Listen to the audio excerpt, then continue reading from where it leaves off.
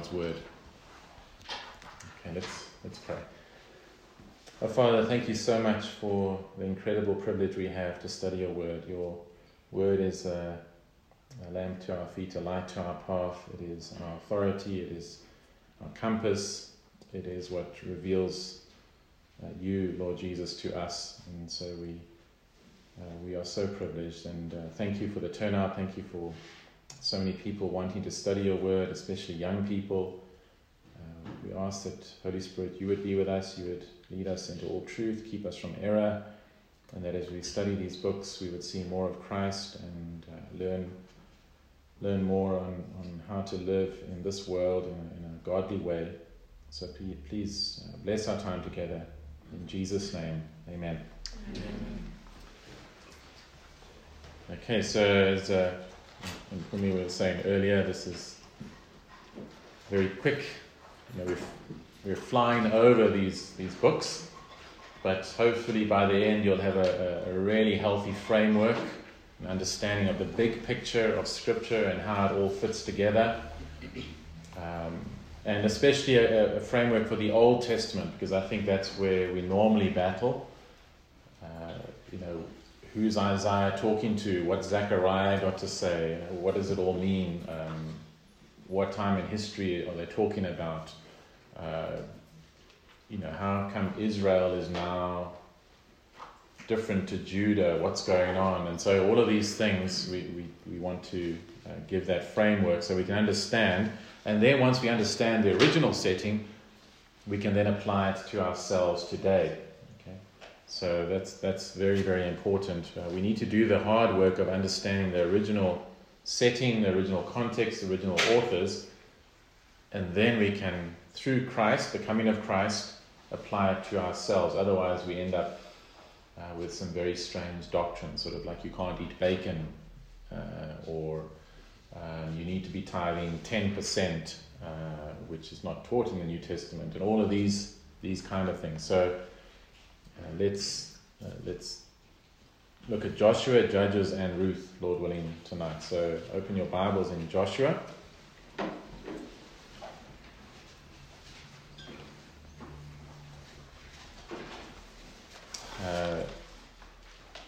Just to say, if you have any questions, please don't be shy, just raise your hand. I enjoy the interaction, and I know when I was at seminary, that's how I learned, by asking questions. If it's not relevant to what we're talking about, then I'll say that. I'll say we can discuss that later. But even if it's a little bit of a rabbit hole, it's fine. They're enjoyable. So please don't be shy. If anything is not clear, just raise your hand. Or if it sets off another question that you have, raise your hand as well, and I'll try and answer that. Okay, so remember where we are. The first 5 books of the Bible, who wrote them? Moses, or at least edited them. He didn't do the last part, talking about his death. So maybe Joshua did that part. We don't know who did that part. But really the first 5 books, Moses, he's given us the primeval history.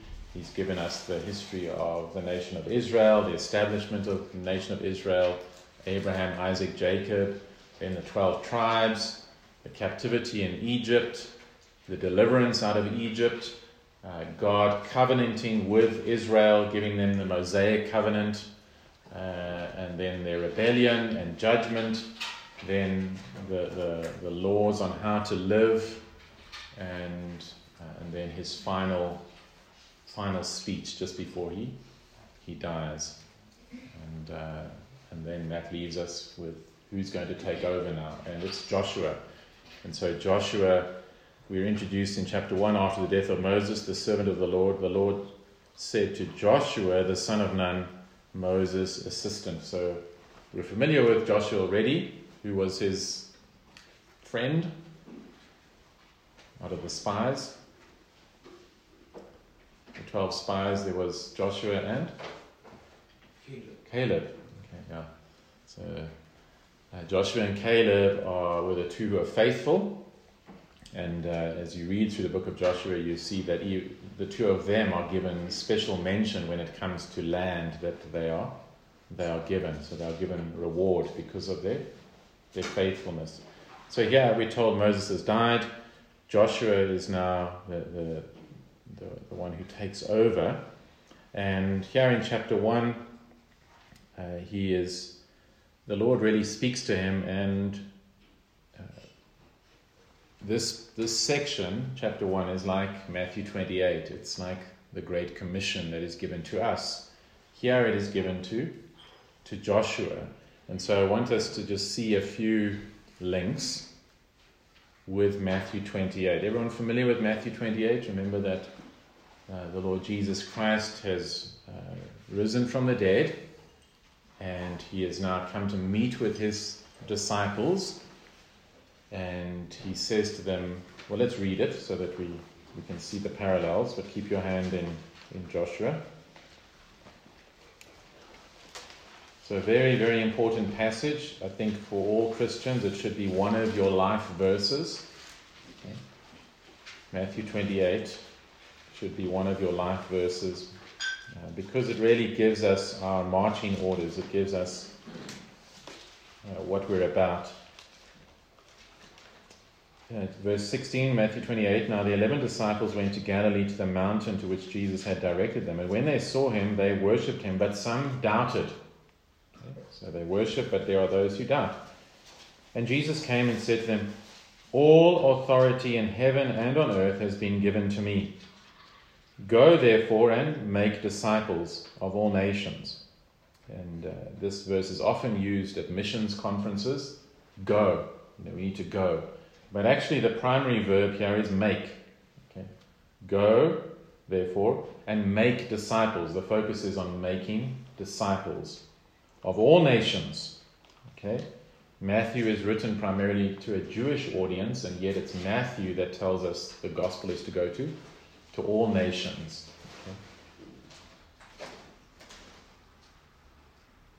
Baptizing them in the name of the Father and of the Son and of the Holy Spirit, teaching them to observe all that I have commanded you. So there's another strong verse regarding the Trinity, because he doesn't say baptize them in the names, but he says in the name of the Father and of the Son and of the Holy Spirit. Okay? One God, three persons. Teaching them to observe all that I have commanded you, so to obey my teaching. Okay, so go, make disciples of all nations, baptize them, and you must teach them to obey my commands. And behold, I am with you always to the end of the age. So it's a frightening task God has given us, but the Lord Jesus says, I'm with you to the end of the age. When we come to Joshua's account, or Joshua's commission, he is told to go over this Jordan, you and all this people, into the land that I am giving to them, to the people of Israel. Every place that the sole of your foot will tread upon I have given to you, just as I promised to Moses from the wilderness, etc., etc. Verse 5, no man shall be able to stand before you all the days of your life, just as I was with Moses, so I will be with you. Remember what the Lord had said, I will be with you. Here the Lord is telling Joshua, I will be with you. I will not leave you or forsake you. Be strong and courageous, for you shall cause this people to inherit the land that I swore to their fathers to give them. Only be strong and very courageous. And so we looked at that on Sunday morning, how important courage is in the Christian life. Many enemies, but we must be courageous, not giving up. Being careful to do according to all the law that Moses, my servant, commanded you. So you see the connection there. Remember what Jesus said, teaching them to obey everything I've instructed or commanded you. Here, you must obey everything that I told Moses. Okay? So, I'm with you. What I've commanded you. Okay? Do not turn from it to the right hand or to the left, that you may have good success wherever you go.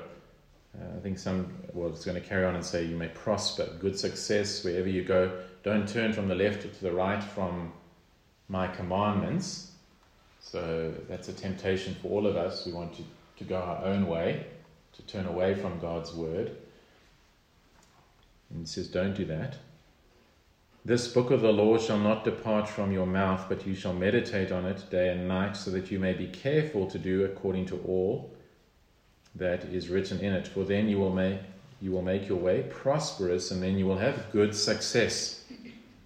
Have I not commanded you? Be strong and courageous. So there it is again, third time, be strong and courageous. Do not be frightened, and do not be dismayed, for the Lord your God is with you wherever you go. Okay, so it is a real temptation to be scared, to want to give up. Timothy was ashamed at times and felt scared. The disciples here, some of them doubted in Matthew 28, and so it is a reality in the Christian life. Why do people give up? It's too much.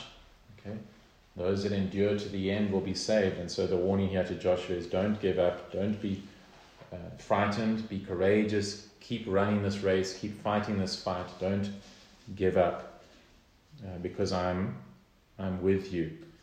Now the promise here is that he will prosper, and so it's an important idea that we need to just expand upon, because we're all familiar with the so-called prosperity gospel. What do you think Scripture means when it says to prosper? Did Jesus prosper in his life? Yes. Yeah. If we were to define prosperity by being rich, popular, healthy, and nothing going wrong, did Jesus prosper? No, not at all. He was a total failure, actually. Everyone turned against him. He starts with 12 people. He ends up with 11. So he fails. He is persecuted, forsaken, betrayed, murdered. Nothing went right for him. He said, the birds have nests, the foxes have holes, but the Son of Man has nowhere to lay his head. He didn't even have a coin. Remember, he had to ask someone else for a coin. Does anyone have a coin so I can show, whose head is on the coin? He didn't just put his hand in his money bag and cash was just dripping from him. So he wasn't wealthy. He wasn't successful, humanly speaking, and yet he prospered. So biblically, when it speaks of prosperity, we mustn't think in materialistic terms. To prosper means to fulfill God's will for your life. Okay, that's what it means to be successful.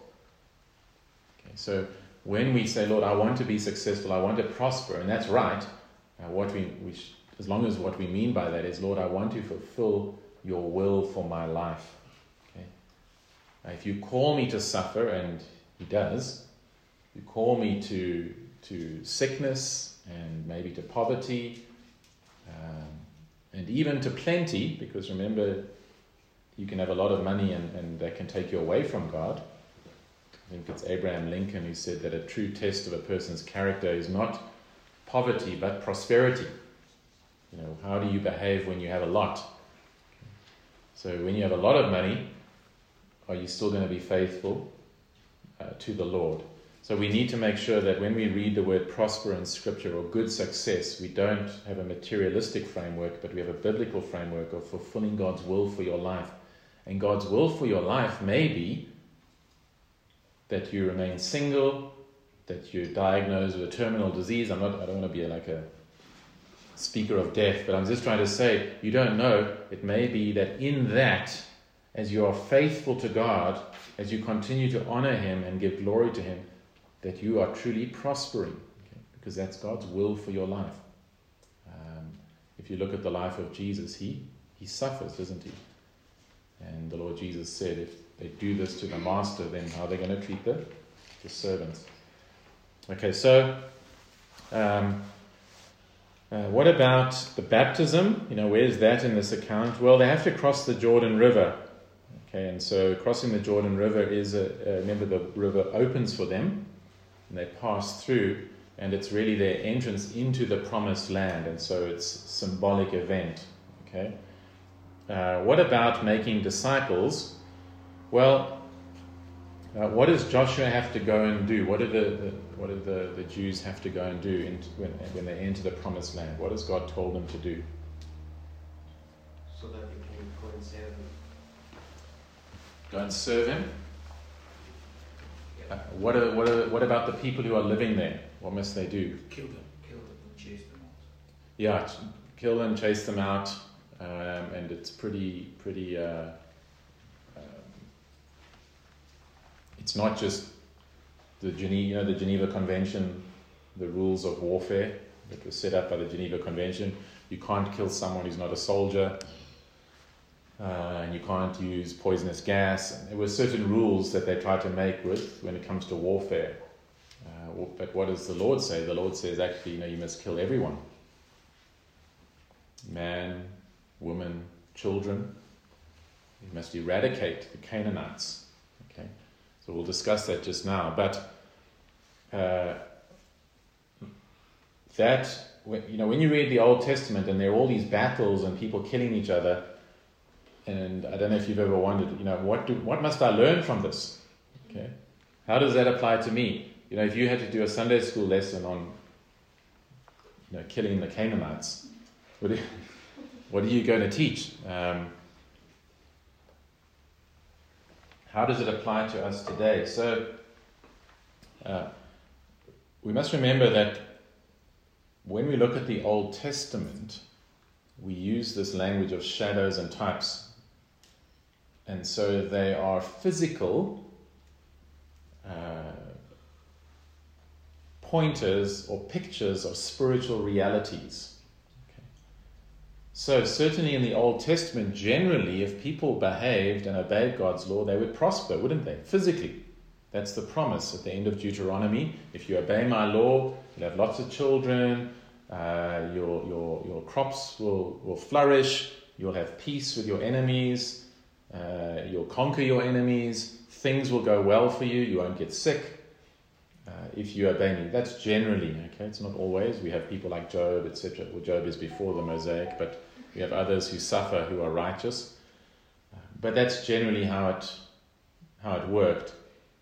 When we come to the New Testament, then we say, no, it's totally different, because those physical blessings are now pictures of spiritual blessings, of forgiveness of sin, of having the Holy Spirit. There's no greater treasure than God Himself.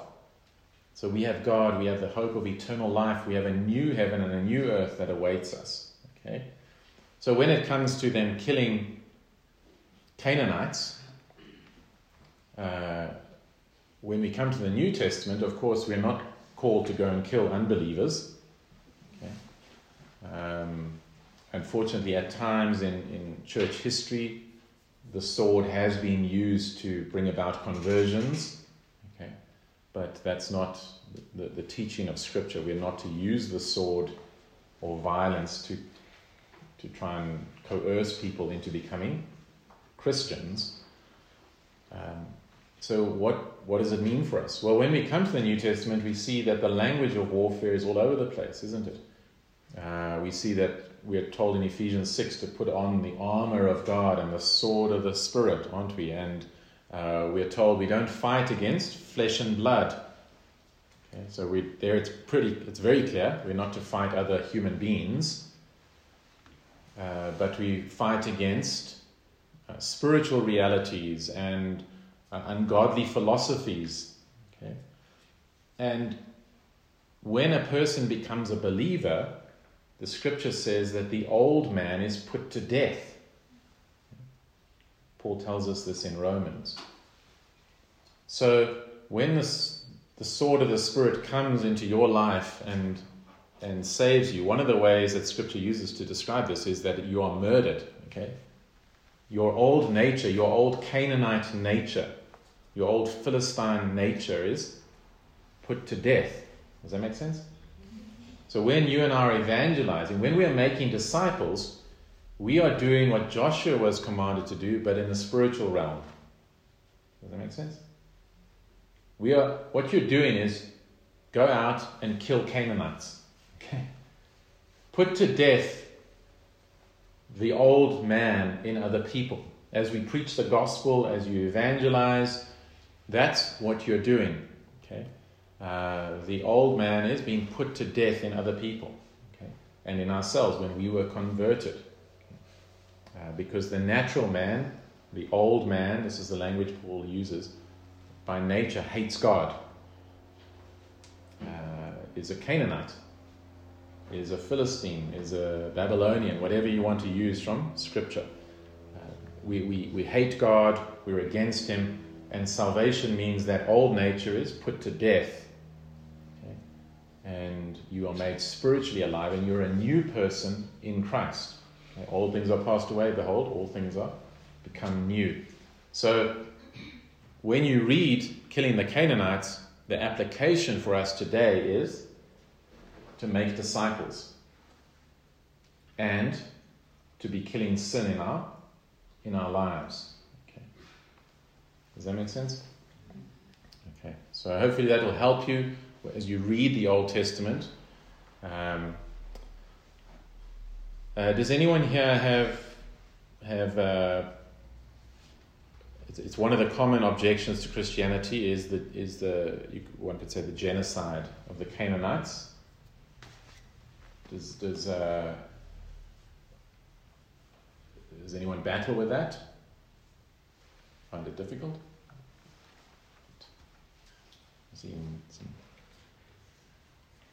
Does anyone want me to explain more or defend it or expand on it? Maybe explaining, but it's very hard to reconcile with how God would command. Okay. Because that's what Joshua is called to do. Okay? He is to go into the promised land, and they are to wipe out. Now, we could, we could say, if the Bible didn't say certain things, we could say, yes, that was a primitive culture, and everyone was doing it, and it wasn't good, but that's what happened. But when we read Scripture, it's very clear that God commands them to do it. So it had nothing to do with, they didn't really know what they were doing. God actually commands them to do it. Okay, so as you say, it's difficult to reconcile what's going on here. Well, there's several things we have to take into account. The first is that right back in Genesis, we're told about the Canaanites and Abraham's dealings with them, but their iniquity was not yet full. So what that means is they were not yet ready for judgment. Okay? They hadn't reached the place. So many people, when they read the Old Testament, they think, God just seems to be angry and He's judging people all the time. But that's a wrong reading of the Old Testament. Okay? Because maybe you're just reading it, and I don't know how many hours it takes to read the whole Old Testament, whatever it is, not very long. Well, theoretically.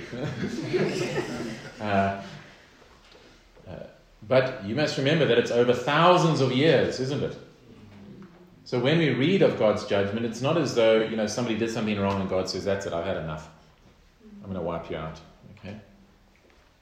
It's over a long period of time of warning. So with the Canaanites, all the way back at the time of Abraham, which is hundreds and hundreds of years before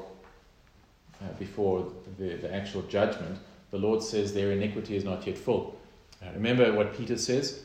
God is patient, isn't He? Long-suffering, not willing that any should perish, but that all should come to repentance. So it's not some random thing God just decided. It was, these people are in rebellion and they're evil. One archaeologist said that the Canaanite religion is the most evil religion that has ever been created. Okay, so archaeologists have discovered a lot about Canaanite religion, and so it was full of sexual immorality and abuse of women, because they believed that through sexual immorality, temple prostitution, it was a fertility cult. They would gain blessings. Okay? They also believed that sacrificing their children would bring them blessings, and so they would burn their little children to death to appease the gods. Okay? So it was a wretched. You mustn't have the idea of these lovely people who actually really want to love God, but God won't let them. They're wicked. Okay? And so God has declared judgment on them. The other thing to note that's important is that Israel wasn't commanded to do this to all nations. It was a specific act on the Canaanites. Okay? If you read the Old Testament, you'll see that they don't carry on doing this. God didn't say you need to go and kill all the other nations. It was a specific act of judgment on the Canaanites for their rebellion. But when we read the account in Joshua, when they came to a city, if that city repented and submitted to Israel, they would be taken in as slaves and they would not be killed.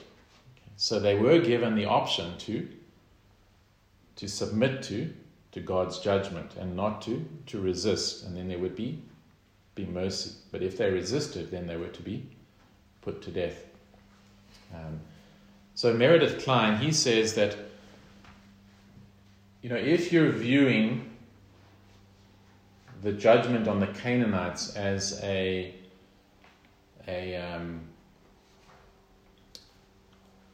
if you're using the theory of evolution to say, they were not evolved enough, that was an old ethic, which there are some theologians that talk like this. They say the Old Testament ethic was sub-Christian. Okay?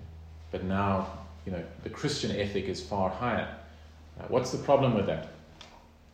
Why would we say that can't be right?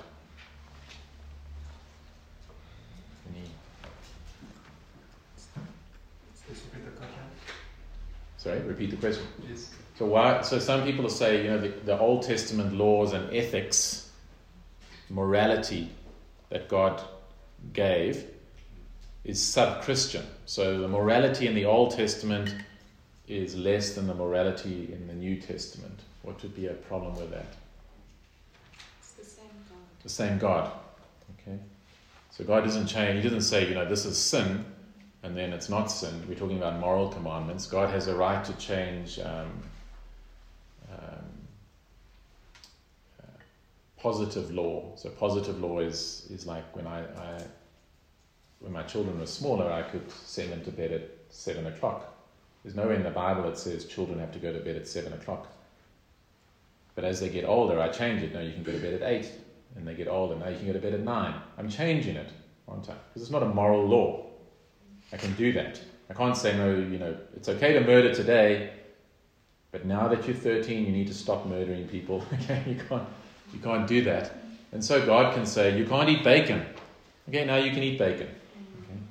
Okay? Because it was for a season and it had other things that maybe you covered already when you looked at the ceremonial law. But God can change that. But there's no way that God would say, you can't blaspheme my name, but now it's okay, you can do it. Okay? It's the same God. Okay?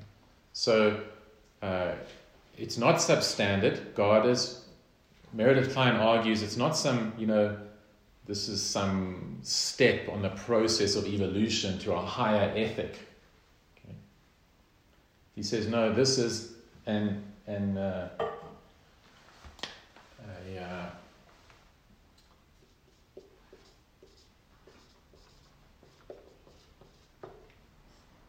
I think it has 2 R's, I can't remember. So you're familiar with this word, eh?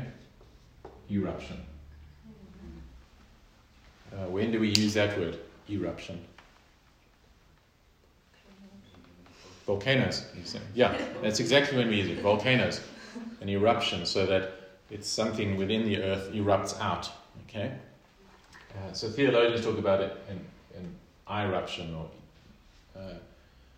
so this is, something coming out from within. this is something coming in from outside. Does that make sense? Is this in the way?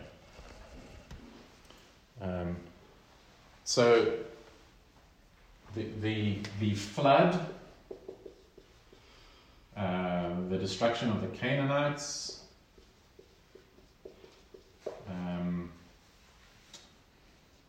the destruction of Jerusalem, AD 70, tsunamis,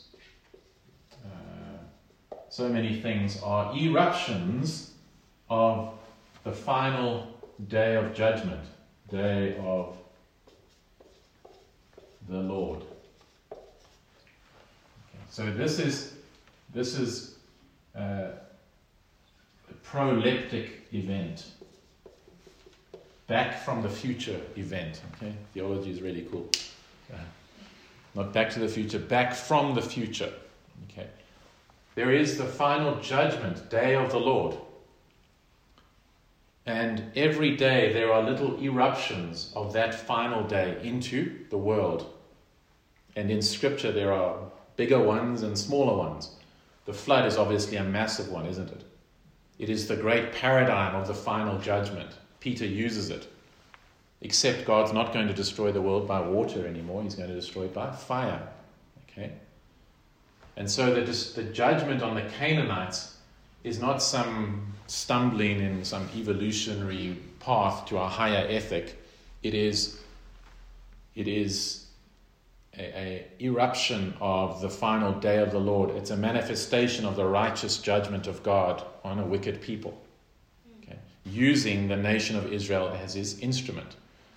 You will see this Sunday, Pastor Lelo is going to be preaching through the book of Habakkuk over the next few Sundays, and you will see that, how God uses the Babylonians as his instrument of judgment on the Israelites. Okay. And so it's God's righteous judgment coming back into time and space in the world that we now live. Does that make sense? Okay.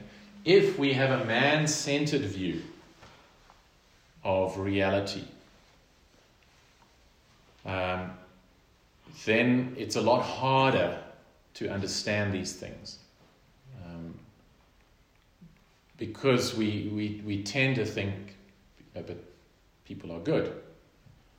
But if we need to shift to see, okay, what does the Scripture say? That David says, in sin my mother conceived me. Okay? He's not talking about his mother sinned when she conceived him. He's talking about that when his conception, he is conceived as sinful. By nature, our very nature, we are the children of judgment. Okay? We are bent towards evil by nature. The heart of man is desperately wicked and deceitful above all things. Who can know it? Okay. So that's the biblical framework that we need to have. When we begin to see that men and women are evil by nature, then when God judges, it's not some horrible, terrible thing. It's not to say it's a nice thing. I'm not arguing that. But it's not an unjust thing. Does that make sense? Whereas if I have the framework, no, people are inherently good, and that's unfair, then, of course, I'm making God much smaller, and I'm really questioning God's justice, aren't I?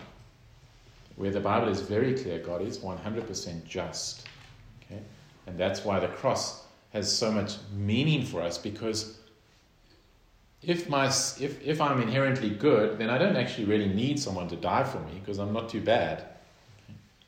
But if I realize how evil I am and how I'm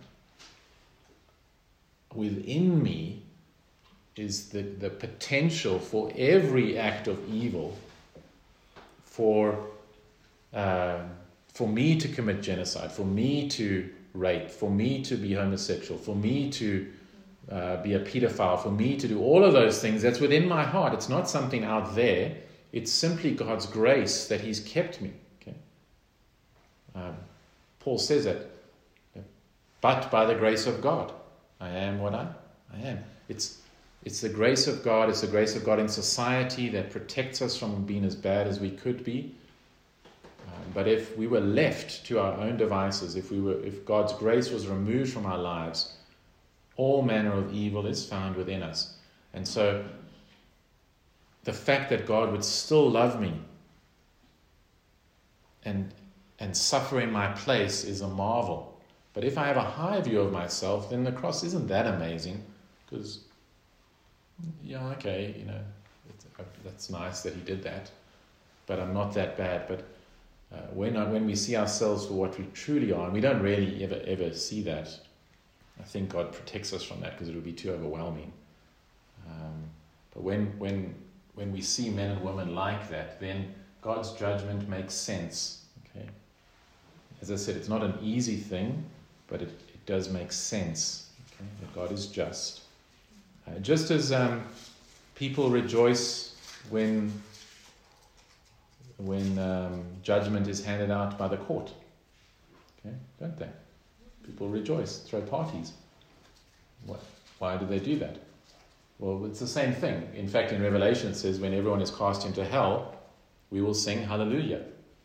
You know that? You know Handel's Messiah? A great song, and there's the hallelujah chorus. That's taken from the book of Revelation. And so when we bring it to that level, then I think we can begin to understand something of the justice of God. The other thing I would just say when it comes to children, this is not all people's theology or understanding, but I do believe that those who die before some sort of understanding or die in infancy are elect. Okay, because the scripture always says we will be judged for our works, not for original sin. Okay. Does that make sense? So I think it's very easy to argue that for the children of believers. So remember, David sinned with Bathsheba, and then the child died. Remember that? And then what does David say? He says, "He won't come to me, but I will go to him." How does David know that? He has absolute confidence. I'm going to see him again. I will go to him one day. Okay. And 1 Corinthians 7 says the children of a believing parent are holy, set apart. So I do believe that, so that the children that died here, I believe, are in glory. Okay. And all children that have died are in glory. Okay. The Bible just doesn't make it explicit, because you can imagine if there was a verse that said all children who die are in heaven, you would get a lot of crackpots thinking they're doing evangelism by shooting all children. Okay. So there isn't an explicit verse, but I do believe that. Okay, so we need to see it within that framework, and again, God's patience. This was not arbitrary. This was over hundreds of years that the Canaanites got worse and worse and worse and worse and refused to submit to God. And I'm sure you did the cursing of Canaan with Noah. Yes. I have a question regarding that, by the way. Yes. So the curse comes from Noah. When he said, curse is the forechild of Shem, Ham, right? So does the abomination predate from Ham? I probably will know better about this.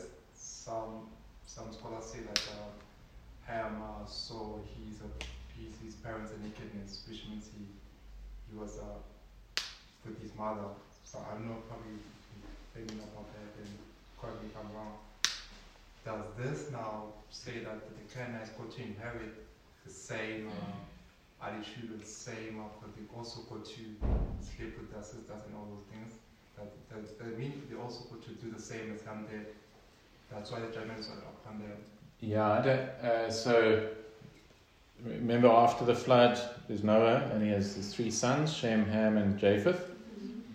And so then Ham, remember, exposes his father's nakedness. Remember, Noah gets drunk, and then Ham exposes his nakedness again. We don't know what that means, if he was sexually immoral with his father, or if he just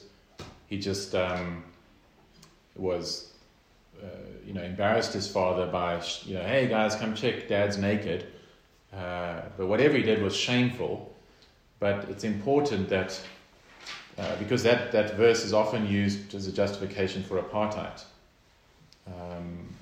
because it says that people think Ham was cursed. So the Hamitic tribes are your African tribes. Your Shemitic or Semitic tribes are your Asian, Middle Eastern tribes, and Japheth is your Caucasian, European tribes. And so it's often being used because, remember, there's a curse of being a slave. And so in apartheid, and it has been used. But when you go and read it, Ham is not cursed. His son is cursed. Canaan is cursed. So that's, again, just the importance of exegesis, reading what the scriptures say. So his son is cursed, Canaan, probably because God knew the evil that he was going to commit, but Canaan is cursed, and this is a fulfillment of it, and there are no more Canaanites on the planet. They've been wiped out. Okay, but I don't know. No doubt their sin is. We know that their sin is terrible. Okay, so again, this is not some random thing that happens. It comes back from all the way from the time of Noah and the original Canaan and his behavior, and then there's grace. Their iniquity is not full yet, and so it's a judgment of God, a righteous judgment of God. It's not like Islam with jihad. You know that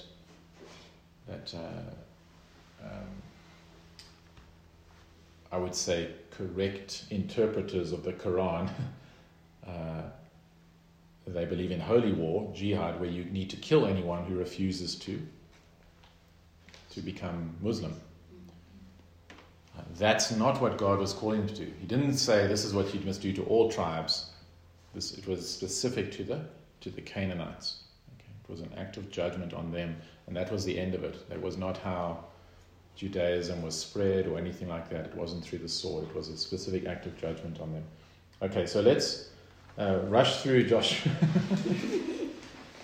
Okay, so he's commissioned, but we have covered a lot of the important things anyway, okay, in Joshua. So he goes into,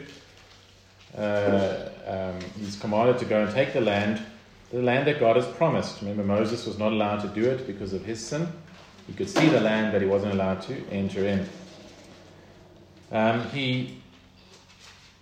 Joshua is a type of Christ. Even his name is Yeshua, Hebrew.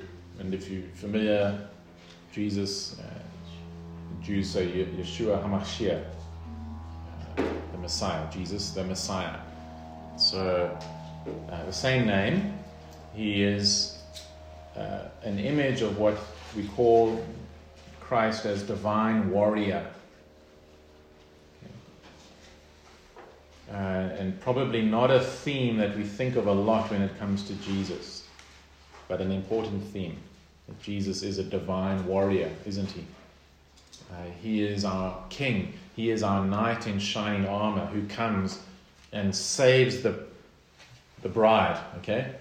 Saves the church by slaying her enemies, okay? The flesh, the devil, death, okay? And so these types of Christ in the Old Testament, Joshua is one of them. David as a warrior is another one. David defeating Goliath is a type of Christ. Christ is a mighty warrior. There's a graphic description of Jesus in Isaiah where his garments are dripping in blood because he's been in warfare and destroying the enemies of God's people. Okay, and so it's important we have this, also the strong image of Christ.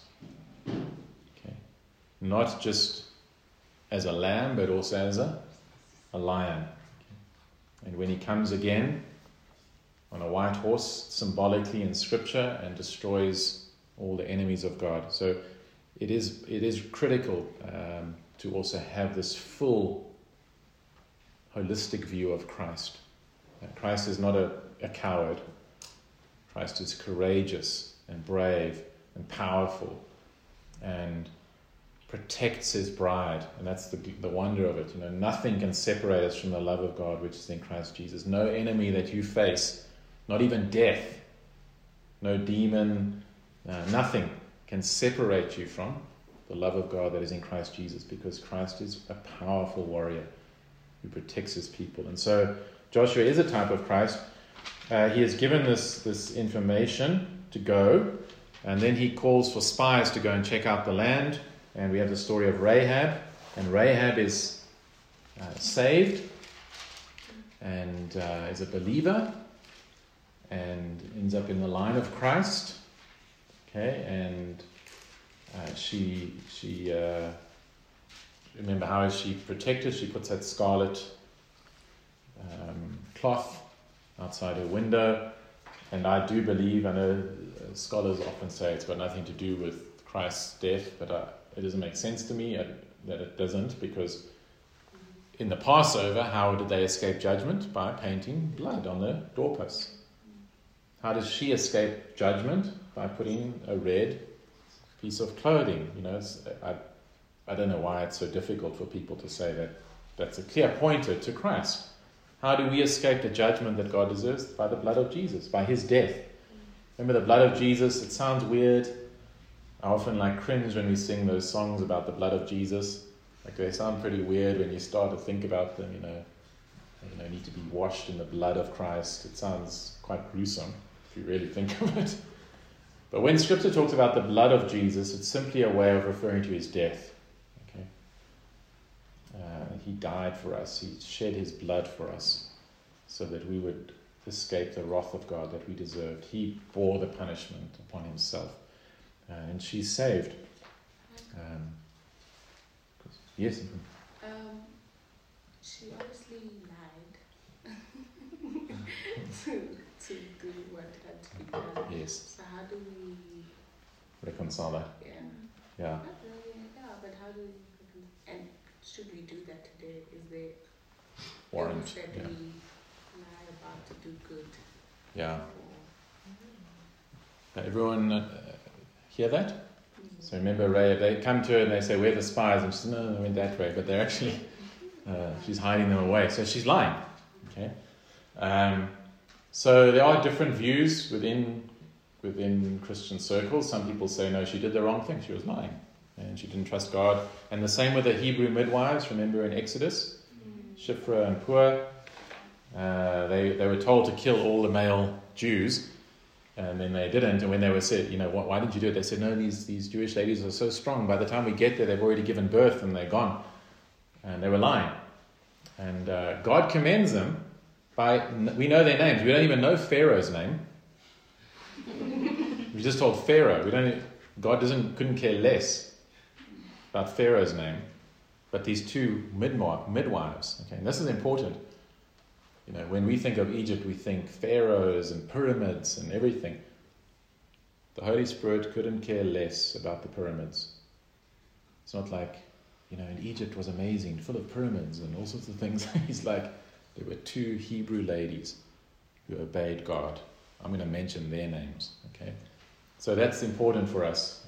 The kingdoms of this world, the power, the pomp and the ceremony, God's concern is his church, his people.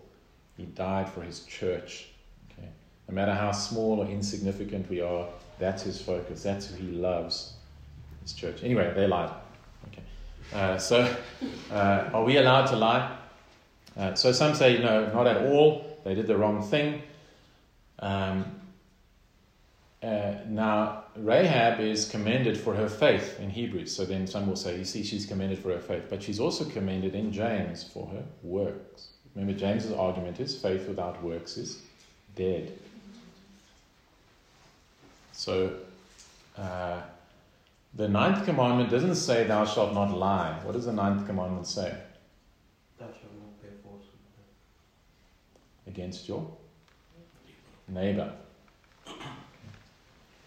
So neighbor in that context means in terms of covenant relationship. Okay. So I would argue they weren't lying. So some people who push this, Because if you say they're lying, then you're going to say anyone who did, because what they would say is, no, she should have just kept quiet. But that's not telling the truth either. And that's weird. She was asked a question. Yeah, but you could keep quiet. Who kept quiet when he was asked a question? Jesus. Okay. The only time Jesus answers the question is when they put him under oath. So I would say under oath, you can't lie. If you go under oath, then you cannot say anything. You need to tell exactly. The other thing is, what about things like camouflage in warfare? What are you doing when you do that? You're being deceitful, aren't you? You're being deceitful. Go read some of it's here, the Battle of Ai. What does it say? Go and hide. They can't see you. Send a small group to draw them out and then run away. They will follow you. Then the guys on the side come and kill them. Deception. Okay. So, you need to push it and say, okay, what is going on? Now, clearly the scripture is not against deception in certain situations. In warfare, Jesus doesn't tell the truth. He keeps quiet. Why? Because in certain situations, people have lost a right to the truth. They don't care. They're no longer... Now, you need to be very careful. Don't go from here thinking SARS have lost the right to the truth. No. A modern day, or more recent example, I think, is those who were hiding Jews during the World War II. And when Nazis came to their door, I would argue you actually required to not tell the truth to preserve life. Okay. So I wouldn't call it lying, because lying is sinful. It's a person has lost the right to the truth. Okay, so you can give it another name or something like that. That's how I would argue. I would say no, it's right, because they are commended for their works. So there are definitely situations, preservation of life, where you can do that, and other times where you can just keep quiet. I think Proverbs also has some other interesting things, ethical things that we won't go into today. But very good question. I was thinking, should I touch on it or not? And then I thought, no, it's too our time. But thank you. Okay. So they go, and then there's the fall of Jericho. Again, they don't do anything except march around the city. Now, archaeologists have discovered that part of some pagan rituals of Jericho was that they would once a year walk around the city and do certain things as a form of worship to their god. Now, when you read the plagues, I'm assuming Akaya did this, you just mentioned it maybe in passing. Remember, the plagues on Egypt are not random. They're actually attacks on the Egyptian gods, aren't they? The Egyptians worshipped the Nile River, they worshipped cows, they worshipped the sun, they worshipped the Pharaoh, and his son was seen as the son of God. Okay? And so each plague is an attack on the false gods of Egypt. God is saying, I am the true God. And so even in this weird thing, can you imagine being in the Israelite army, like, what on earth are we doing? Like every day when are we going to fight? We're going to be so tired. But they didn't have to do anything. God brought the walls down, and then they went in. But I think the very strange things that they did was actually an attack on the false gods of Jericho as well. But then there's Achan, who doesn't listen. The first city they conquer, they were to wipe out everything. They were not allowed to take anything. They had to kill all the animals. Other cities, they were allowed to keep what was there. Okay? Because the promise was, I'm going to give you a place, a land, where there's houses that you didn't build, and all of these things, vineyards that you didn't plant, I'm going to give it to you. But here at Jericho, he doesn't do that. I think just to remind them, this is not about the goodies. There's something bigger at work here. So this first city, I want you to destroy everything. But remember, Achan takes some gold and some clothing. The next city, Ai, they think, oh, a piece of cake, we'll just send a few guys, they lose. Joshua cries, and the Lord told him just to stand up, stop crying. There's sin in the camp, and then Achan and his whole family are put to death. Okay. Again, I don't know if it means that he's in hell, because he confesses to doing it. Okay, because Joshua says, "Give God the glory." Okay, and so he confesses to doing it. But it's again this picture of federal headship or representation. So just as Adam sins and the whole human race is affected, Achan's sin affects his whole family. Okay? And so we understand that. If we have good rulers, there's blessing that comes on the nation, isn't it right? If you have a good father, blessing generally comes upon the family. Okay? If you have good pastors, if you have good business leaders, etc., etc., this is a principle in Scripture. If you don't like it, then you can't accept the gospel either. Okay? Because Jesus, what he accomplished, is applied to us as well. Okay? Even though we don't deserve it. Okay? But it's just showing us again this principle. So our sin is not private. Okay? That's really, really important. Yes, Connor.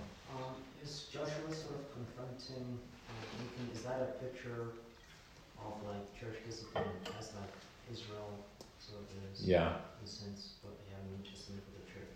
Yeah, definitely. So, in the Old Testament, you were put to death. Okay. Remember, 2 or 3 witnesses, you were stoned to death. Jesus uses the same language of 2 or 3 witnesses in Matthew 18. But now we don't put people to death physically, but we do put them outside of the excommunion, outside of fellowship, outside of the church. Okay, so spiritual death. So again, as I said, it's physical pictures in the Old Testament that represent spiritual things in the New Testament. So yeah, it's the shadow of church discipline today. Okay.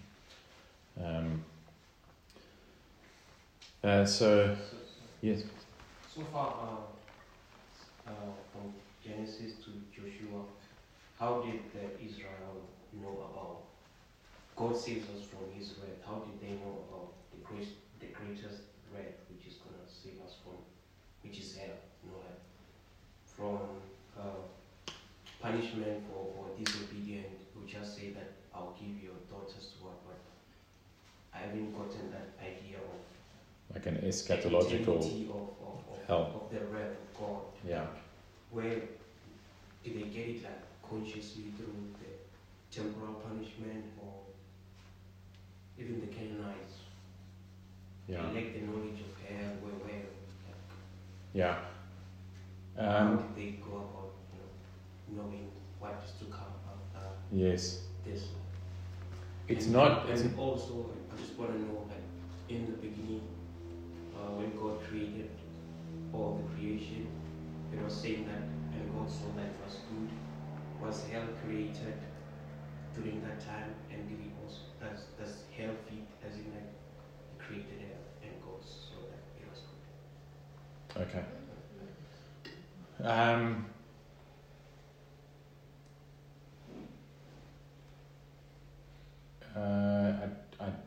That one I don't know. The Scripture doesn't give us enough information on that one. And I wouldn't, hell is not a physical place.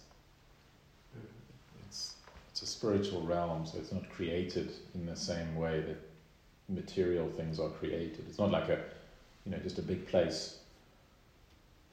It's outer darkness. Anyway, we don't have time for that. But yeah, so I don't think it falls in the same category. It's a place where God removes His gracious attributes. Okay, so that's what it is. So it's not a created, it's almost it's a decreation. The other, how did they know? Did they know about hell and that? Well, I think the story of Cain and Abel gives us that insight. So it's not explicit as it is later on developed, but I think that there was an understanding of an eternal torment, because there's an understanding of eternal life. You know, Job says that I know that I will see him in my flesh. So there's an expectation of the resurrection and life continuing. Ecclesiastes says God has set eternity in our hearts.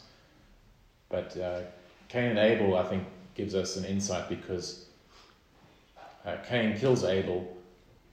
Abel, the Lord had said to Cain, if you do what is right, you'll be blessed. So if you're reading it, you're like, that's great, I wonder what blessing awaits Abel. And then the next thing you read, he's dead. His brother kills him. So you're like, that's strange. Then God protects Cain. Says no one can hurt Cain. It doesn't make any sense. The bad guy, the murderer, gets protected. The good guy gets his brain smashed out. Like, what's going on? Either God is unjust, or the accounting comes into play in the next life. And that's what the story, I think, is pushing us to. So either yes, God's a liar, okay, or else no. And now we know no. Cain is a bad place. Abel is in a good place. Okay. I've been given instructions that our time is up for this session. So let's pause there. Okay, we can get snacks or tea.